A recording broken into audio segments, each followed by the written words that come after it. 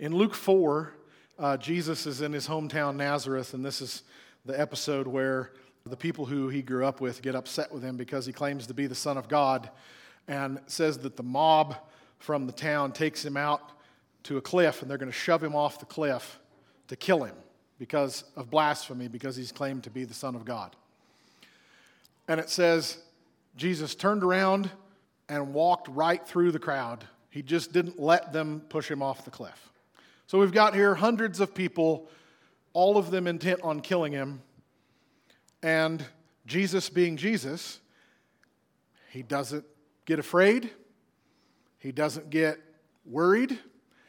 He's always in command of himself, and so he is always in command of the situation. And it says he just walked right through them. There are some people who interpret that to mean that he disappeared and just left the situation. Other people imagine it as like he parted the crowd like the Red Sea and just walked out through the middle of them. It's possible, I suppose, he just started walking toward them and they were all so incredulous that he wasn't scared of them. He wasn't going to let them kill him today, that they just backed up and let him leave the situation. But Jesus never gets flustered. He never falls into his enemy's traps.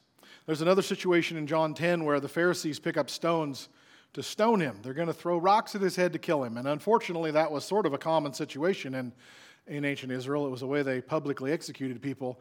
So everybody knows when these Pharisees are picking up stones what they're going to do. They're going to circle around him and throw rocks at his head until he's dead. And Jesus doesn't panic. He doesn't get flustered. He just keeps right on going. He's been talking to them, and they pick up their stones because they're so mad. He's encircled by people who want to kill him. And it doesn't bother him in the least. He just keeps right on talking.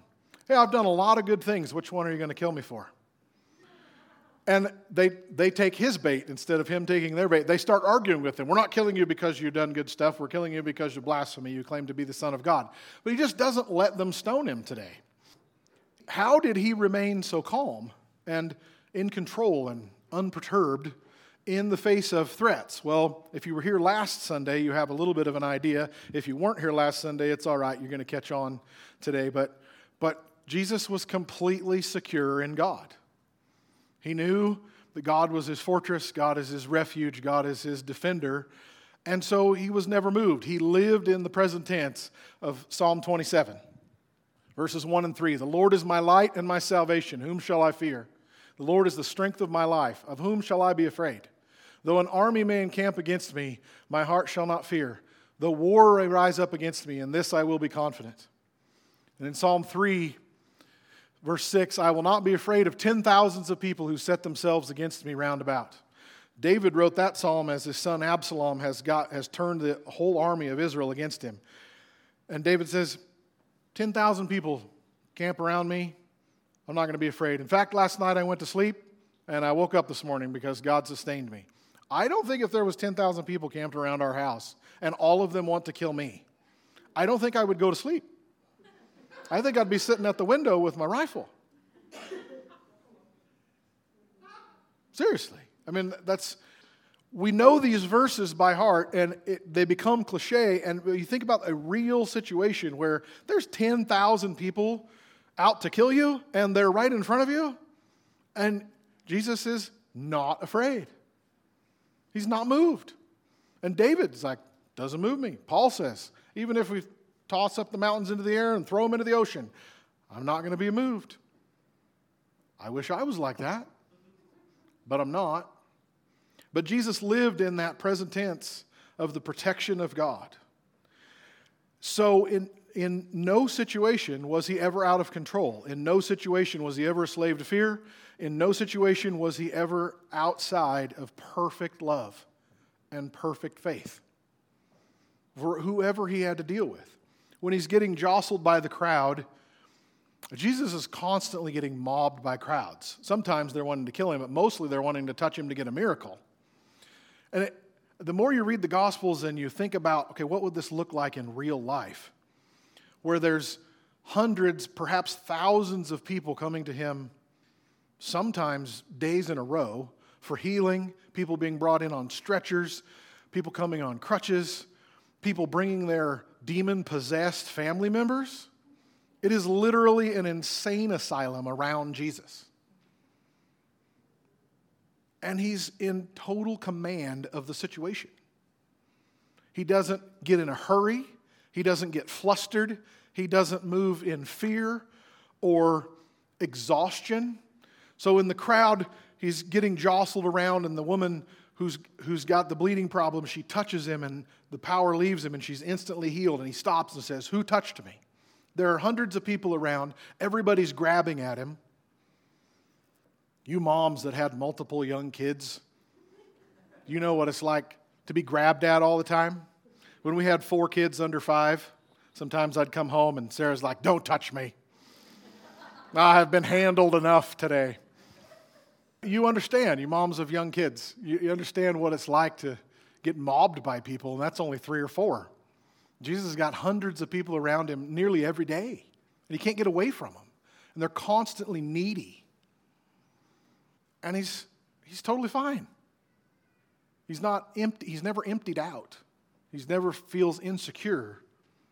So this woman touches him, and she gets healed, and he says, "Who touched me?" And the disciples are like, "Jesus, what do you mean who touched you? Hundreds of people have touched you this morning." He's like, "No, somebody touched me with faith." And the power went out. And then on the day when John the Baptist is beheaded, John is his cousin, possibly one of his best friends, and Herod chops his head off, and Jesus gets the news, and it says Jesus is deeply distressed, and he tries to go away into the wilderness to a deserted place to pray. And Hebrews tells us how he prayed. It says he prayed with loud screams and cries. Jesus was not unemotional. He was not stoic. You got to understand that. Jesus was not stoic. Stoic means I have no emotions. I refuse to have any feelings. I'm just going to be in command of myself by not ever feeling anything, or at least not showing that. Jesus was not stoic. Stoicism is not godly. Jesus prayed with loud cries and wails, Hebrews tells us. He's in deep distress at the death of his cousin, and he's trying to get away into the wilderness, and the crowd finds out where he is, and they come out. They don't even let him pray. They come out in the night, and the next morning, there's 4,000 people there, and it says, and he had great compassion on them, and he fed them. This is one of the times where he multiplies food. But it says he does it out of love. When he himself is deeply distressed, he had love to do a miracle, to feed 4,000 people. If he hadn't fed them, they wouldn't have died. I don't know how many of you know that, but if you don't eat for a day, you will not die. Just so you know. Jesus didn't have to feed them, but he loved them. And even though I am in great distress, I want to do this for these people. I want to take care of them. His motivation is always love. But he just keeps giving. There's another story where he's in the boat with the disciples, and the disciples are professional fishermen. They know boats. They know storms. There's a great storm comes up on the Sea of Galilee. And these guys had lived their lives on this particular sea in this particular boat. They would not have gotten worried unless that storm reached like level 9 and 10. And they are afraid for their lives. So we can know the storm is big, and that boat is going up and down and up. And Jesus is so tired, he's sleeping through it all. This is not a covered boat. This is an open boat. He's getting crashed over with waves. He's that tired that does not wake him up. And the disciples grab him, and in panic, "Jesus, don't you care that we're going down?" And he stands up and he masters the situation. He's not moved in fear. He's not moved in anger at these guys. He shows a little frustration at that point, but it's not sin. It's like, okay, guys, when are you going to have faith? But he just masters the situation because he's always in control of himself, even when he's that tired. And in the garden the night before he's crucified, as he's praying, "Father, if there's any other way, please, I don't want to go to the cross, but I will do what you want. Your will be done, not mine."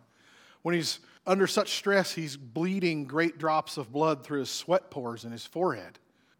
His disciples are with him, and he says, "Can you please pray for me? Just an hour." But it's the middle of the night, and they all fall asleep. And he's praying desperate, wailing prayers, and they're sleeping through it. and he's all alone. He's as alone as any human being has ever been. And his closest friends fall asleep on him. They're totally unaware of his distress. And he wakes them up in patience and love, not in frustration or anger or some friends you guys are. Why can't you stay awake? He's like, guys, please. And he goes off again, and 3 times he has to wake them up, and he never loses his temper. He's in command of himself, and he's in command of the situation. How is it that he's not ever moved in fear or weariness or frustration? He doesn't even get hangry when he's fasting. It's because he knows, my Father is my refuge. He is my source of everything. I always have what I need. He was so one with God that he didn't depend on his disciples to take care of him. He was taking care of them. God is my strong tower and my fortress and my hiding place. And even though when I am tired or I am in great distress, I can still love, I can still give, I can still serve. The story that I want to highlight the most today is the story of what we call the Last Supper. On Thursday night before Jesus goes to the cross on Friday is what we call the Last Supper. It's the Passover on the Jewish calendar. We celebrate it as communion or the Lord's Supper. But at that dinner, he does something that's just this absolutely amazing, given his emotional state. 8 or 10 days before the story we're about to read, before Jesus came to Jerusalem, and we have what we call Palm Sunday, and the people are celebrating with their palm branches, and Hosanna, Hosanna, and more than a week before that, before this story we're about to read, Jesus says, we're going to go to Jerusalem, and I have a mission, and I'm greatly distressed until it's done. So 8 or 10 days before, Jesus is already saying, I am under a lot of stress because I know what's coming when I get there. He knew he was going to the cross. He had told the disciples over and over again, I know what's coming. I know what's coming. I'm going to be crucified. I'm going to be betrayed. I'm going to be handed over. I'm going to die. But it's okay. I'm going to rise from the dead in 3 days. But he's still greatly distressed about the events that are coming. Then 8 or 10 days into this, we get to what we call the Last Supper, the story we're about to read. But let me set some more context. 2 or 3 hours after what this story we're about to read, 2 or 3 hours later is when he's in the garden and he is praying in such distress, he is sweating great drops of blood. There's blood coming from his forehead because of the pressure that he's under. Nobody here has ever been under that kind of stress. Jesus was more alone and more stressed than anybody ever has been in that moment. For some context, my college roommate, who was also the best man at our wedding, was a football player and a weightlifter, and he'd go to the gym on campus, and he went to the gym one night, and he's lifting weights, and he's bench pressing, which is the one where you lay on your back and you push the weight up, okay? For those of you who don't know lifting weights. So my max in bench pressing back then when I was 19 and 20 was 250 pounds, which I was pretty proud of, but he regularly did 350. And one night he tried to max out at 400, and he didn't get it done. They put 400 pounds on the bar. He's laying on his back, and it's on his chest, and he's got to push it up just one time. And he, you know how weightlifters, they'll, they push and they grunt and they scream and they, to get the weight up. And he did that, and he didn't get it. So the guys that are on either end of his bar, they rack it up for him, and they look at him and they're like, dude, something happened to your face. And he gets a white towel and he wipes his face, and it's pink. He had blown the capillaries in his skin. He was pushing so hard, he had blown the capillaries in his skin. He had sweat microscopic drops of blood trying to bench press 400 pounds. Jesus sweat great drops of blood in emotional pain. You with me? Jesus is under a load. And this is just 2 or 3 hours after the story we're about to read. That's the context of what's going on inside of him as he does this amazing act. John 13.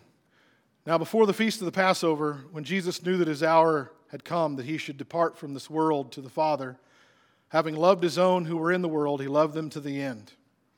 Another translation said he loved them to the uttermost. Jesus never did anything outside of love, but this act, we're told specifically, I'm doing this because I want to show you the uttermost of my love.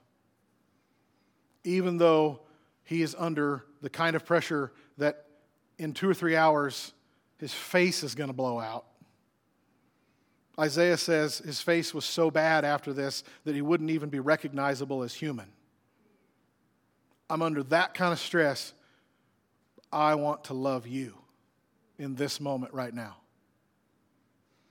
And supper being ended, the devil having already put it into the heart of Judas Iscariot, Simon's son, to betray him, Jesus, knowing that the Father had given all things into his hands, and that he had come from God and was going to God, he rose from supper and laid aside his garments and took a towel and girded himself. And after that he poured water into a basin and began to wash the disciples' feet and to wipe them with a towel with which he was girded. And then he came to Simon Peter, and Peter said to him, Lord, are you washing my feet? And Jesus answered and said to him, what I am doing you do not now understand, but you will know after this. Peter said to him, you shall never wash my feet. And Jesus answered, if I do not wash your feet, you have no part of me. And Simon Peter said to him, Lord, not only my feet, but my hands and my head. And Jesus said, he who is bathed needs only to wash his feet, but is completely clean, and you are clean, but not all of you. For he knew who would betray him, and therefore he said, you're not all clean. So when he had washed their feet and taken their garments and sat down again, he said to them, do you know what I have done to you? You call me teacher and Lord, and you say, well, for so I am. If I then, your teacher and Lord, have washed your feet, you also ought to wash one another's feet. For I have given you an example that you should do as I have done. Most assuredly, I say to you, a servant is not greater than his master, nor is he who sent greater than him who sent him. If you know these things, blessed are them if you do them. So foot washing 2,000 years ago in the ancient Israelite culture, and in many cultures still today in this modern world, it's cultural practice to take your shoes off when you come in the house. And in ancient Israel, they didn't have closed shoes. They had open sandals, and you're walking on dirt roads or you're plowing in a dirt field, and your feet would get sweaty and dirty. And so it was not just a custom, it was the rule. You'd never wear your shoes into somebody else's house or your own house even, which I think is a good rule. You know, the places your boots go in public, the floor at Walmart has got to be disgusting. And you come home from Walmart and you track all that through your own house, I think everybody should take their shoes off at the front door. Anyway, you had to take your shoes off, and then your feet would have been filthy dirty, and they needed washed. And it was the job of the lowest servant, the lowest ranking person in the household, to wash the feet of everybody that came in. Because it was a dirty job, because it was a humble job, because you had to bow in front of the person that you're washing their feet. And it was the job that nobody wanted to do, so the low person on the totem pole got to do it. It was such a humiliating job in their eyes that if a Jewish person had another Jewish person as a servant, whether it was a slave or a paid servant, the Jewish servants were not allowed to wash other Jews' feet. You had to have a Gentile servant do it because it was so demeaning. And here's Jesus doing it for his disciples. And they knew what it was about.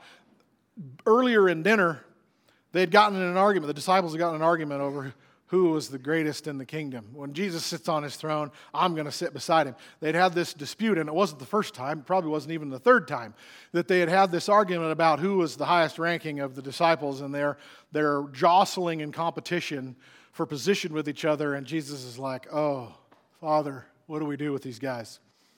And he strips himself naked, or at least down to his underwear, and he takes a towel and he tucks it around his waist or into the waistband of his underwear, and he gets on his knees in front of his disciples. You can know that for sure because his disciples are sitting on the floor. Chairs hadn't been invented yet.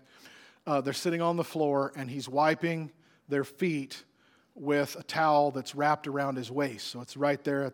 He's kneeling in front of these people who call him Master and Lord. And he does the dirty job. He washes their feet, and then he dries them with a towel. And this is why Peter has a concern. It's like, no, Jesus, you can't do that. That's not the way this works. Let me read the story in another translation. This is the Passion Translation, the same verses. Jesus knew that the night before Passover would be his last night on earth, before leaving this world to return to the Father's side. All throughout his time with his disciples, Jesus had demonstrated a deep and tender love for them. And now he longed to show them the full measure of his love. He longed to show them the full measure of his love. He longed to show them the fullness of his love. He isn't just doing this because nobody else did. He isn't doing it because it needed done or because he wanted to prove a point. He isn't doing this just to model it for us. I'm doing this because I want to. I love you. I want to serve you. I want to make myself the lowest servant of you. Before their evening meal had begun, the accuser had already planted betrayal in the heart of Judas Iscariot, the son of Simon. Now Jesus was fully aware that the Father had placed all things under his control, for he had come from God and was about to go back to be with him. So he got up from the meal and he took off his clothing and he took a towel and wrapped it around his waist, and then he poured water in a basin and began to wash the disciples' dirty feet and to dry them with his towel. But when Jesus got to Simon Peter, he objected and said, "I can't let you wash my dirty feet. You're my Lord." Jesus replied, "You don't understand yet the meaning of what I'm doing, but soon it will be clear to you." Peter looked at Jesus and said, "You will never wash my feet, never. But Peter, if you don't allow me to wash your feet, you will never be able to share life with me." So Peter said, "Lord, in that case, don't just wash my feet, wash my hands and my head." And Jesus said, "You're already clean, Peter. You've bathed completely, and you just need your feet to be cleansed. But that can't be said of all of you." For Jesus knew that one of them was about to betray him, and that's why he said not all of them were clean. After washing their feet, he put his robe on and returned to his place at the table. "Do you understand what I just did?" Jesus said. "You've called me your teacher and Lord, and you're right, for that's who I am. If your teacher and Lord had just washed your dirty feet, then you must follow this example that I've set for you and wash one another's dirty feet. Now do this for each other what I have just done for you. I speak to you a timeless truth. A servant is not superior to his master. An apostle is never greater than the one who sent him. So now put this into practice, what I've done for you, and you will experience a life of happiness enriched with untold blessings." In this passage, the word wash is used every time until Peter says, "No, Jesus, you will never wash my feet." And Jesus says, "I have to, or you can't have any part of me." And then so Peter says, "Okay, Jesus, my head and my hands and everything." The next sentence, Jesus doesn't use the word wash, he uses the word bathed in the Greek and in the English. And he says, "You're already bathed, Peter. You're already clean. You just need your feet washed." Well, what's he talking about? Well, when you're baptized, when you come to Christ and ask for forgiveness of your sin, you are washed in the blood of Jesus once and for all. Your sins are gone. Your guilt is gone. You inherit eternal life. God says, "I don't remember your sin anymore. You're clean. You're bathed." And this passage says everybody was except Judas. Everybody in real faith and real salvation was clean-hearted. But Jesus says, "But if I don't wash your feet, we can't have communion. You can't have any part of me, because daily life defiles us." You get in a conversation at work, you hear a story or a joke you shouldn't have, and now it's in your imagination. You watched a movie you shouldn't have, you said this or somebody said this to you, and daily life just gets us dirty. And it separates us from communion with Jesus. And Jesus says every day you need your feet washed. You don't need to be rebathed. You haven't lost your salvation. You're not guilty of your sin. Once you have asked for forgiveness and been baptized, your sin is gone once and for all. But Jesus says, if you don't let me wash your feet, you can't have any part of me. So, yes, Jesus is telling us to be humble, to do the dirty jobs. There should be no task that's beneath us. But he's not talking about cleaning toilets and changing diapers. It is that, but because it is taking care of people in the most menial tasks and the dirty jobs, and there shouldn't be anything that's beneath us or that we wouldn't do. But when he says, if you don't let me wash your feet, you can't have any communion with me, obviously he's not talking about road dust on our toes. He's talking about the sin of daily life. It just gets on us We didn't mean for it to, but it did. And every day we need to wash. There is a parallel in the Old Testament. In Exodus 29, God gives this initiation ceremony for a new priest. When a Levite turned 30, he became a priest. His initiation ceremony was to stand in the courtyard of the temple in a private ceremony with the other priests. They would strip him naked and dump a bucket of water over his head. And now he's washed completely. He's holy and clean, and now he can go into the temple and minister before the Lord. But in Exodus 30, God says, every day when you priests come into my house, you wash your hands and feet. I've washed you in initiation. I've made you holy, and now you're a priest to me, and that never changes. But every day you come into my presence, you wash yesterday off. Do you see it? This is what Jesus is telling Peter. You don't need a bath. I already bathed you with my words. I've made you clean. Your heart is clean. But I have to wash your feet, Peter, every day. Or you can't have any part of me. So Peter being Peter, is like, all right, Jesus, do it all. He's like, no, we don't need to do that again. We're just washing today off your feet. Because Jesus knew who he was and where he came from and what he had and where he was going, he was complete master of the situation. And you and I as believers know that we've been born of God and that one day we're going to God and that in Christ we have all things. Therefore, we ought to be able to follow his example and serve others. What Jesus knew determined what he did. The disciples would have been truly shocked to see him take his clothes off and wrap a towel around his waist and wash their feet. That would have been an unthinkable thing. But he's addressing what they argued about just an hour before during dinner.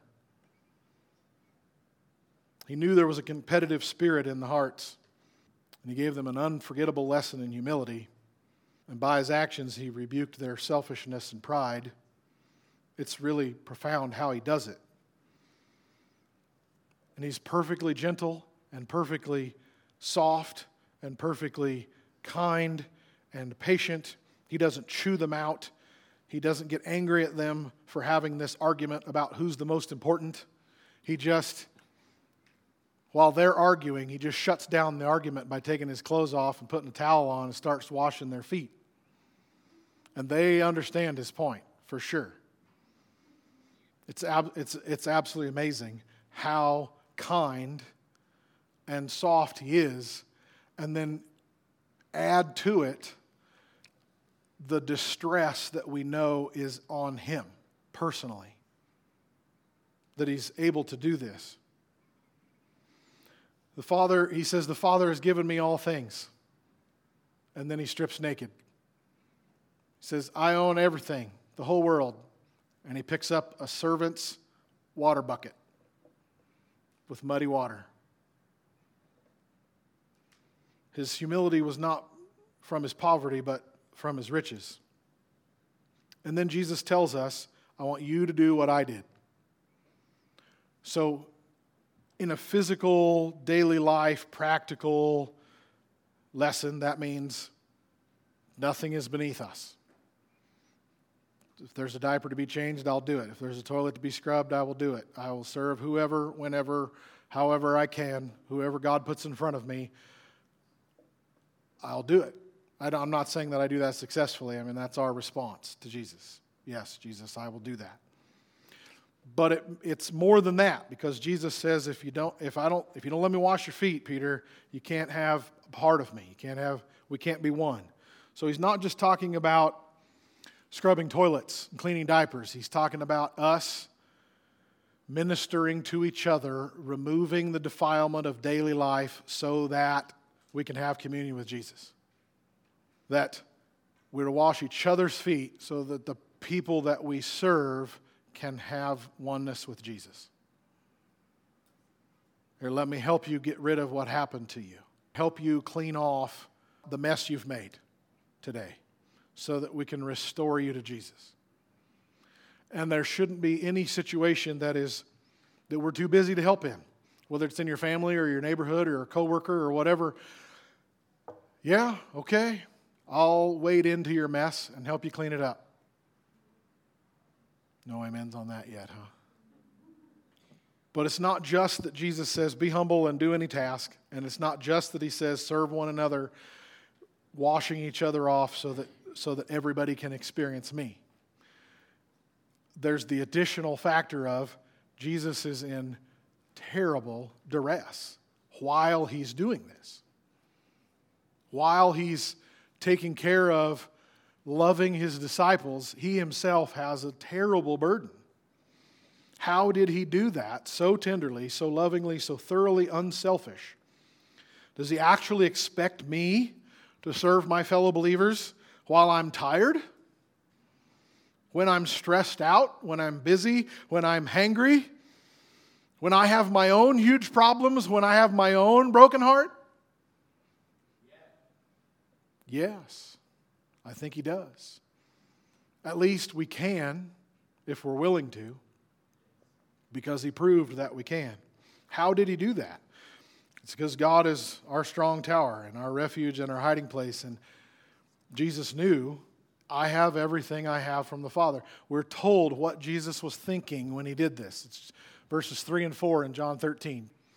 Jesus, knowing that the Father had given all things into his hands and that he had come from God and was going to God, he rose from supper and laid aside his garments and took a towel.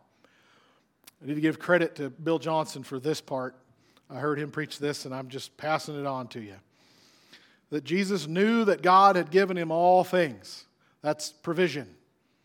Jesus knew, while he's in terrible distress, I have everything I need so I can give myself away because God's going to fill me up.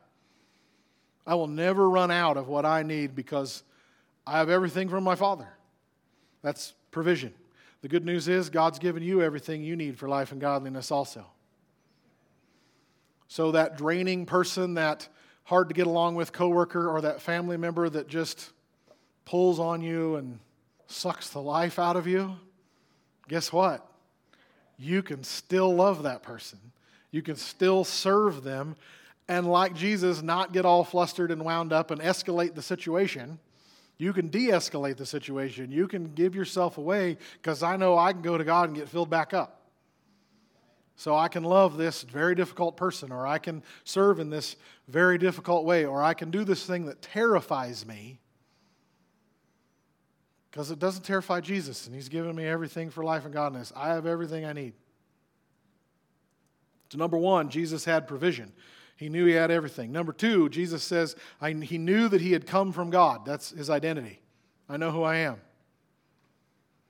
I know who I am, so I can do and be anything. It doesn't demean me. It doesn't humiliate me to be the lowest servant because I know who I am. I'm the Son of God. It doesn't lessen me or cheapen me in any way to serve in a lower way because I know who I am. There are so many people that want the mic, they want to be on the stage, they want their name on the sign, they want the promotion, they want the raise. I want, and Jesus is like, if you want to be great in my kingdom, go low. Don't fight for position. Don't press for your own will. Give the other people what they need. Serve in love. That's what makes you great in my kingdom. But the reason or the way we do it is this doesn't change who I am at all. I can do the dirty job because I know I'm a daughter of God. I can do this, not just because God has made it possible and given me provision, but I know who I am. This doesn't cheapen me in any way. It doesn't matter if the teacher or the coach never recognizes my talent. Doesn't matter if the pastor ever notices. Doesn't matter if mom and dad ever get this. I know who I am. And I'm okay. And I can be at peace if nobody ever knows. I just keep washing feet. He knew his identity. Jesus had provision and he had identity. Well, you and I don't know that we're like the only begotten Son of God, like Jesus did, but we know that God made us who we are. God made me who I am. This is me. And I can serve in any way. It doesn't cheapen who I am. It doesn't lessen who I am. And nobody ever has to notice because God's noticing. Jesus had provision, he had identity. And number three, Jesus, it says he knew he was going to God. That's destiny. I know where I'm going. I know I have everything that I'm going to need. I know who I am, and I know where I'm going. Provision, identity, and destiny is what made it possible for Jesus to love his disciples so selflessly when he is in such great distress. Paul said, whether I live or die, it's all Jesus. I'm just going to I'm going to empty myself out today, loving the people in front of me, doing the work God's given me to do. Whatever it is He set for your hand to do, do it with all your heart. Give it all away. God will fill you back up. I've got a destiny. It doesn't matter if today's my day or not. Whether I live or die, it's all Christ. It's the way Paul lived. It's the way Jesus lived. It's the way I would like to live. And you too. I know most everybody in the room. I know you. You want this. Provision, identity, and destiny. Jesus knew that the Father had given him all things into his hand, that he had come from God and he was going to God. And then lastly, I just want to point out again, notice his motivation is love. His motivation is not duty. His motivation is not, well, this has to be done, so I guess I'll be the mature one and do it. His motivation is not even to teach us a lesson. Although it is that. He said, I modeled this for you on purpose. So he is teaching us a lesson, but his motivation is love. Anything we do serving another person or serving the Lord has to be motivated by love. Or it just becomes empty, dead duty. It becomes a show. See how humble I am? See how busy I am? See how many people I'm taking care of? That is never going to work. It can become a lot of things, but if it's real, genuine, true, selfless love, that never fails. Overcomes everything. What you believe determines how you behave. Jesus believed with all his heart. Even in his night of crisis, he believed with all his heart, I have everything I need in God. I have come from God and I'm going to God. So I can give again. I can love again. I can serve again. And not just I can, I want to. I want to show these guys how much I love them. What you believe determines how you behave. What you know with all your heart will determine how you act. And you can come to church and you can say amen to my sermons and you can sing, I'm no longer a slave to fear. But then in the crisis moment, what you really believe is how you will behave. Do you really believe you have everything you need? Do you really believe God made you who you are and He's with you, that He is your defense and your strong tower, and I don't have to be the one to escalate this situation. I can be the one to calm it down. I can be the one to do the work. I can be the one to take care of this. I can be the one to pray and get an answer, and you can. You can. But it starts with knowing that you know that you know that you know. God made me who I am, and I belong to Him, and I have everything I need to face this situation. I have everything I need to love this person. I have everything I need to forgive this. Amen.